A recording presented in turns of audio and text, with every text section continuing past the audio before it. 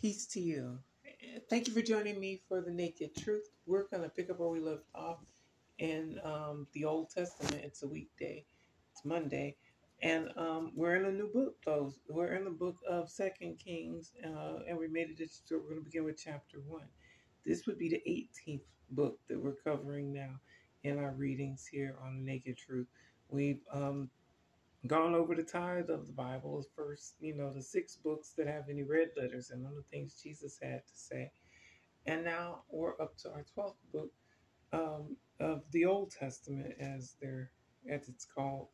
So we're 30% of the way through the Bible, the entire Bible. Who knew? So let's begin now, if you want to read along with me. 2 Kings chapter 1, verse 1. Moab rebelled against Israel after the death of Ahab. So Moab is another area, um, the Moabites in the region there. And it's saying now after Ahab, the king, passed away, um, the other country, the Moabites, weren't cool with the nation anymore. Whether this is Israel it's talking about or talking about Judah, I'm not sure. So let's keep reading. Verse 2. Now Ahaziah fell through the lattice of his upper room in Samaria and was injured. So he sent messengers and said to them, Go inquire of Beelzebub, the god of Ekron, whether I shall recover from this injury.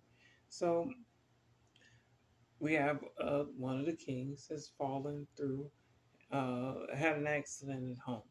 And I think of a lattice like a fence or a gate, like you might have in a garden, the little crisscross design where the light shines through bits of it. But apparently he fell through, and he's not inquiring to go see what the Lord God has to say, whatever name you might want to give for the Lord God. At this point in that language, I suppose it would be uh, Jehovah, or a name similar to that, or even El, or some other name like that, Yah, are all mentioned in the Old Testament. Whether they're all talking about the same entity or not, I don't know. I don't, I'm not scholarly enough to know that.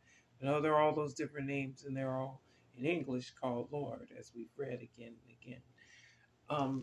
So here they're telling that he's asking to go talk to Beelzebub. That's the same Beelzebub that's referred to in the New Testament. It's just spelled a little differently. And that's who he's saying he wants to get word on how he's going to do from. Verse 3, But the angel of the Lord said to Elijah the Tishbite, Arise, go up to meet the messengers of the king of Samaria and say to them, Is it because there's no God in Israel that you're going to inquire of Beelzebub, the god of Ekron? So now it seems one of the people who are led by God, or I'm just going to say the Lord, since it reads the Lord in English, and here it is being translated from the word Jehovah. So I'm just going to say Lord, since that's what it says.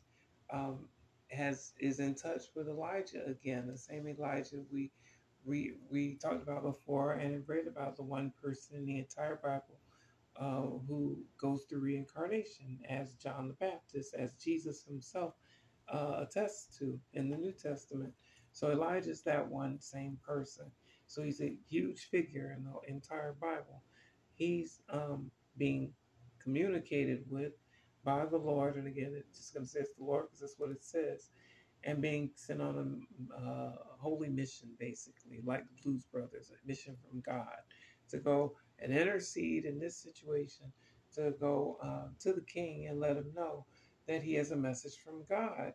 And the message is, there's no God around here that you need to go send to those other people's God to find out what's going on.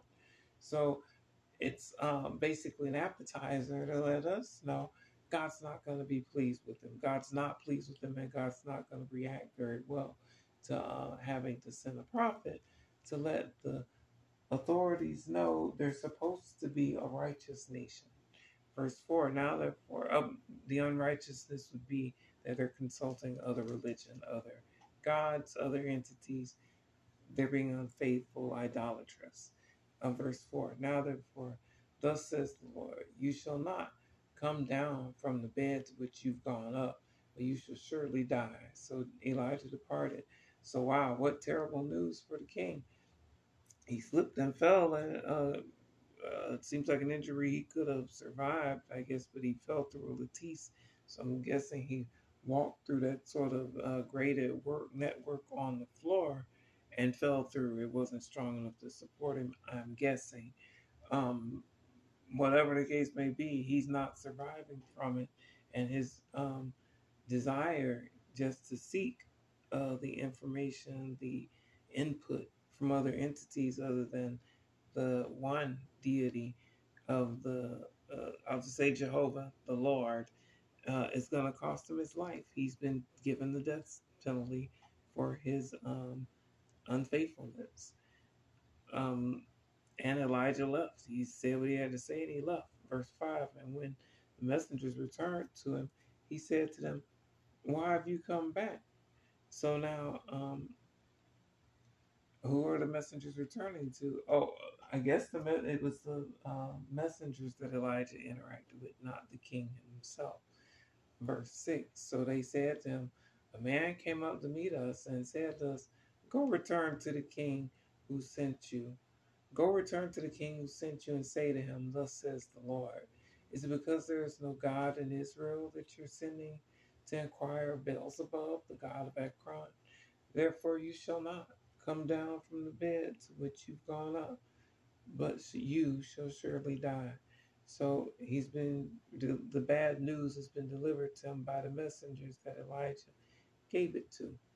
Verse 7. Then he said to them, "What kind of man was it who came up to meet you and told you these words?" So the king's wondering, who gave you that terrible message? Verse 8. So they answered, he probably suspects who it was already. Verse 8. So they answered him, "A hairy man wearing a leather belt around his waist." And he said, "It is Elijah the Tishbite." So just by the description of his outfit, the king's able to figure out that it's Elijah delivering the bad news to his messengers.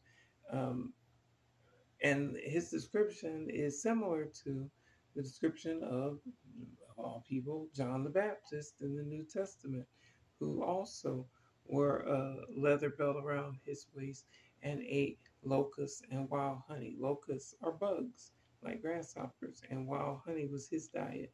And he's the one, again, according to Jesus himself, that is Elijah, who was prophesied to make an appearance in the before Christ comes in the Old Testament, and then makes that appearance in the New Testament.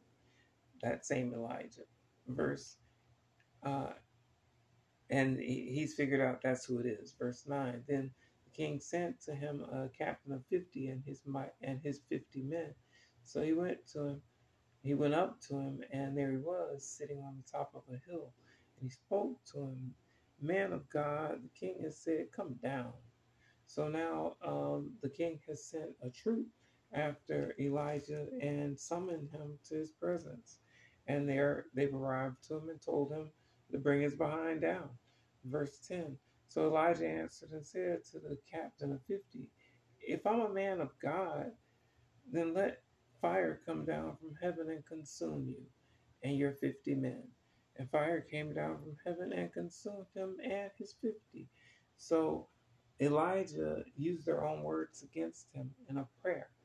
They came in agreement with him unwittingly in his prayer. Remember, Jesus tells us in the Gospels, where two or three are gathered together in my name, I'm there in the midst of them. He's got them gathered together, not in Jesus' name, but he's got them together, gathered together, acknowledging that he is a man of God, because that's how they greeted him.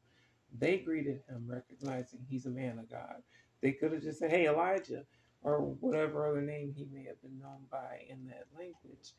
But they didn't. They recognized he's a man of God.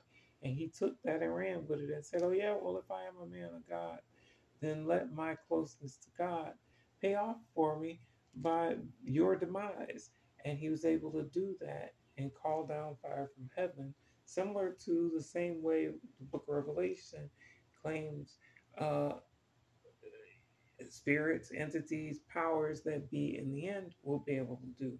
And although they read like they could be spiritual entities that can call down fire from heaven at the snap of a finger, in modern times, we know it doesn't take a spiritual, religious power at all to do that. You can do that with technology now. Through warfare, it's done that way. Through the a few keystrokes, you can cause fire to come down from heaven, hit the earth, and different targets on the earth, and destroy people, buildings, nations. It's being done. It's not science fiction. It's what's happening now. That could actually also be the same description that's talked about in Revelation. But while we're on the subject of the New Testament references, this reference of calling fire down and devouring the 50 men is the same reference that the disciples use in the Gospels when they asked Jesus after they're rejected during their ministry if that's how they should react, if they should they asked Jesus if they should call fire down from heaven and have them consume them just like Elijah did. I think it's the book of Luke, chapter 9, 55 and 56, where Jesus tells them, "You do not know what manner of spirit you are of, for the Son of Man did not come to destroy men's lives, but to save them." So Jesus letting us know there again in his actions and in his words that retaliation is not the Christian way. Although some religious teachers, most all of them, will say, yeah, you're entitled to do that because the human nature or human law lets it be okay. And I'm not saying that it's not understandable why someone would not want to use self-defense to save their lives if it came down to that. But I'm just saying that's not what the Bible says, and it's absolutely not what Jesus says. Jesus lets us know to turn the other cheek. And again, I know that's not necessarily easy, but it is what Jesus tells us to do. Verse 11, and he sent him another captain of 50 with his 50 men. And he answered and said to him, "Man of God, thus has the king said, come down quickly." So now the king isn't the one suffering the consequences of his decision. He's not suffering being singed or burnt or destroyed by the fire falling down from heaven. But the 50 men that he keeps sending they're at risk of it. The first 50 already paid the price, didn't stop him from sending another 50. That speaks to the same problem with warfare in general and warmongers, their hypocrisy in general. People who are given the authority to command war against whoever else, should only be able to do so if they're even given the authority to do that if they have skin in the game, literally their own loved ones, their own backsides on the line, and at risk of being lost during that war, then you know it truly is worth the fight.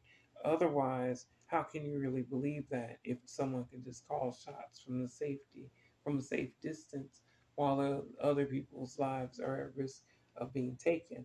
Here we have now a second set of 50 being sent on the same mission, and this time also summoning Elijah and telling him to come down, and this time not just saying come down, but come down quickly. So they're like, hey, we're not having it. Get with it, come down.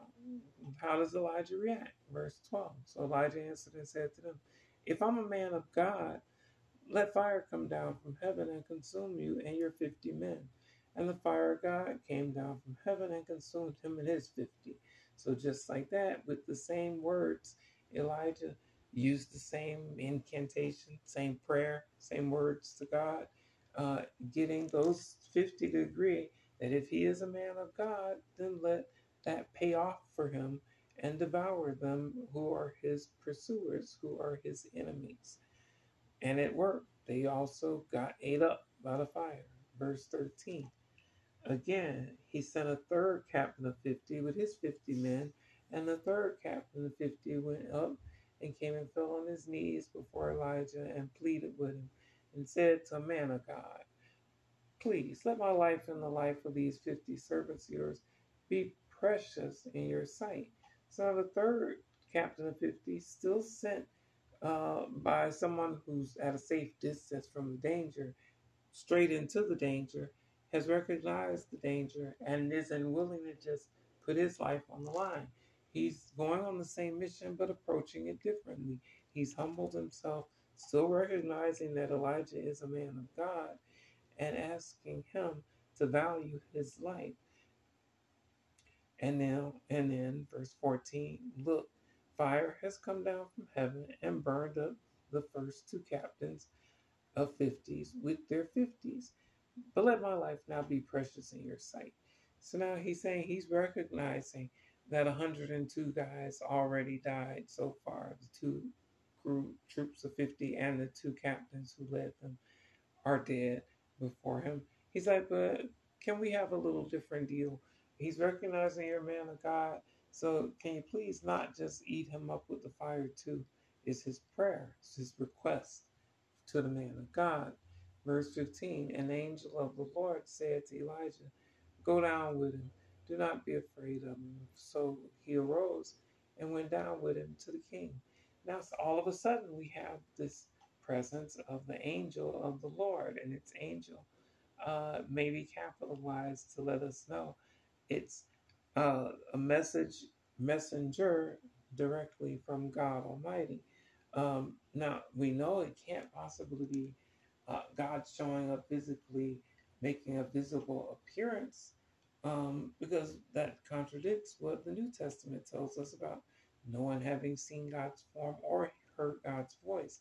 So there must be some intermediary. This angel has to be what's on the scene, and whether it's visible to those the captain and 50, uncertain. But he's now being given directives straight from above, it seems, by the angel that it's okay, go ahead and go with them. Verse 16, and he said to him, thus says the Lord, because you've sent messengers to inquire of Beelzebub, the god of Ekron, is it because there's no God in Israel to inquire of his word? Therefore you shall not come down from the bed to which you've gone up. You shall surely die. So now Elijah's gone. It's cost 102 people their lives, but now Elijah has gone ahead and with the last set of 50 and their captain to deliver the message to the king. And the message didn't change. So it's not like he got so terrified along the way that he changed his message. His message stayed the same, that because he sought the wrong persons, and by person I mean entities, help, it's going to cost him his life. He thinks that his slip and fall will be temporary and he's going to recover for it. But now he's being told directly that it's not a rumor, just a rumor that he heard. It's a true rumor he heard. It's going to cost him his life. Verse 17, so Ahaziah died according to the word of the Lord, which Elijah had spoken. Because he had no son, Jehoram became king in his place. In the second year of Jehoram, the son of Jehoshaphat, king of Judah. So, okay, now we know the king that we were talking about previously was the king of Israel that passed away now because of his spiritual mistake. It's cost him his physical life. And now his sons taking over in his place. And it so happens that just like we talked about previously, the names are often similar. Here, the name is exactly the same. There's a Jehoram now who's ascended to the throne now that Ahaziah has died over the kingdom of Israel. But at the same time, the second year of the king named Jehoram um, is ruling over the kingdom of Judah, sort of in the southern part of the region, in place of his father Jehoshaphat, who's gone on to glory, or at least passed on anyway. Verse 18, now the rest of the acts of Ahaziah which he did, are they not written in the book of the Chronicles of the Kings of Israel? So the narrator here of the book of Second Kings is wrapping up the story of Ahaziah as this chapter wraps up, because that's the last verse, by letting us know the other actions of the king, not just this king, but we've read about others, but in this case, this king. They can be found in what we have in the Bible as the books known as the book of Chronicles 1 and 2, First Chronicles, Second Chronicles. That's a message for the previous president. When you see that one in front of the names in the Bible or the names of the books in the Bible, it just means first and second. That means there's more than one book with that same name in the Bible. Don't know what we don't know. So now we know that you can find out more about Uzziah and his reign in the book of Chronicles. And we can find out more what happens in the book of Second Kings with the kingdoms as they develop as we keep reading in the Naked Truth. And I hope you'll join me for it. Thank you for joining me this time. Stay safe. I love you and I appreciate you joining me. And I'll see you next time. God bless you and peace be with you. Peace be with you.